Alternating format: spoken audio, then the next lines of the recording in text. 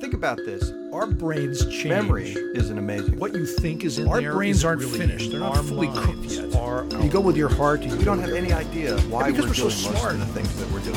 But here's the deal. Hey, wait a minute. What is that? Do you hear that music? What is No. that? No, There's no music. There's No. I can hear None. it. I can hear it None. right now. I'm Art Markman. I'm Bob Duke. I'm Rebecca McEnroy, and this is Two Guys on Your Head. Today, gaslighting. A lot of what we believe in about the world is not information that we get from our own senses. Certainly we get a lot of information from our senses, but a lot of what we believe comes from other people. And as a result of that, we have to find ways to decide what information should we believe that we're getting from the people around us. And one of the things that might influence whether we choose to believe something is if either a person in authority is saying something frequently, or if lots of people are saying something, then that feels like something that must have some truth to it, regardless of what the actual facts on the ground are. Yeah, and we forget how susceptible we are to being influenced in our thinking by things that we don't think are influencing our thinking. I mean, as Art's saying, we trust our perceptual systems to tell us what's going on in the world. And yet, because, as Art is saying, often we're a social species, and so we interact with other people whose opinions influence our own opinions. The same thing actually holds true not just for things that we would call opinions, but things that we would call facts. Mm-hmm. Yeah. And that's really where this is crucial. So the example that Bob was giving is an important one because there's a fact of the matter here. I mean, you could find lots of ways to independently verify which line is longer. And your visual system actually, generally speaking, does a pretty good job of figuring out which line is longer. And yet, despite what you're seeing, you will actually begin to state and potentially even believe that your visual system is giving you the wrong information just because of the social consensus that's formed on the other side. That's actually a fairly common aspect of human psychology, because we have to determine what to believe from the people around us. But the concept of gaslighting is essentially a deliberate use of a strategy that takes into account the fact that the social environment has a big influence on what people believe. A point that Art's making that's really important to emphasize in this is how verbal rehearsal changes belief. I mean, not just what you say out loud changes the way other people think what you believe, but saying things to yourself, verbal rehearsal really changes what you come to believe is true. And when you're in an environment where the people around you, the public media, all kinds of sources of information are professing a certain view of the world, and now that's in your memory, and every time you call it to mind, that's another rehearsal of calling that to mind, that actually becomes more and more true.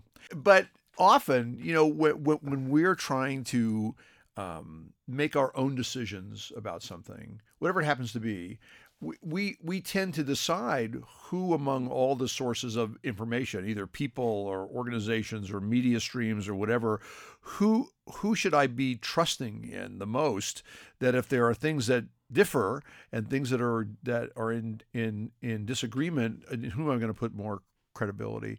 The other thing I wanted to say too about, we're saying about this can actually be a good thing, is that almost all aspects of human functioning it can be co-opted for some ill intent. But actually, the same mechanisms are being used in those things about organizations who are trying to say something repeatedly so it actually becomes the fact of the matter, as Art said earlier. Yeah. Not only can these mechanisms be co-opted for nefarious purposes societally, but the same mechanisms can also play a role in just one-on-one interactions, in which you may actually change the way that you interpret something that's happened in your life on the basis of things that another significant person in your life says. And if that individual has an ulterior motive to get you to believe something that is more favorable for them and less favorable for you, even in very significant circumstances, this can actually then cause you to question your entire view of reality inside of that interpersonal relationship. And this is particularly dangerous in situations in which something that's happened to someone in a relationship is something that they might actually be afraid of or ashamed of, or not actually want to talk to lots of people about. Because in those situations, the conversations that you end up having are often had with a single individual. Yeah. And when you may have something that's happened to you that feels shameful, then you'd actually like to believe that it didn't happen. Right. So there's some motivated reasoning to want to go along with someone who's said, "Oh no, you've completely misunderstood the situation."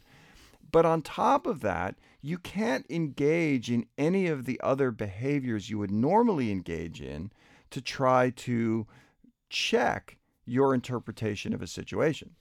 So often, if you're confused about something, you consult another authority or another individual. So, if you can't decide which actor was in a particular movie, there's no shame in that, then you talk about it for a while. And no matter how confident anybody is, then you go to IMDb and you look it up. Yeah. But when and similarly, if you're confused about something else going on in the world, or even some event in your life, you may just reach out to a bunch of friends and say, well, so here's what happened. What do you think? Mm-hmm. And in those circumstances, your friends will give you a different opinion, or their own opinion, which may or may not accord with what you heard from someone else, and that gives you perspective. But if you're unwilling, unable, or ashamed to talk about something with anyone else, now the single individual you may be talking to has a profound influence over the set of beliefs that you end up with. Next week, we'll talk about scooter culture with Dr. Art Markman and Dr. Bob Duke. David Alvarez, Jake Perlman, and Michael Crawford are our engineers. I'm Rebecca McEnroy, and I produce Two Guys on Your Head at KUT Radio in Austin, Texas.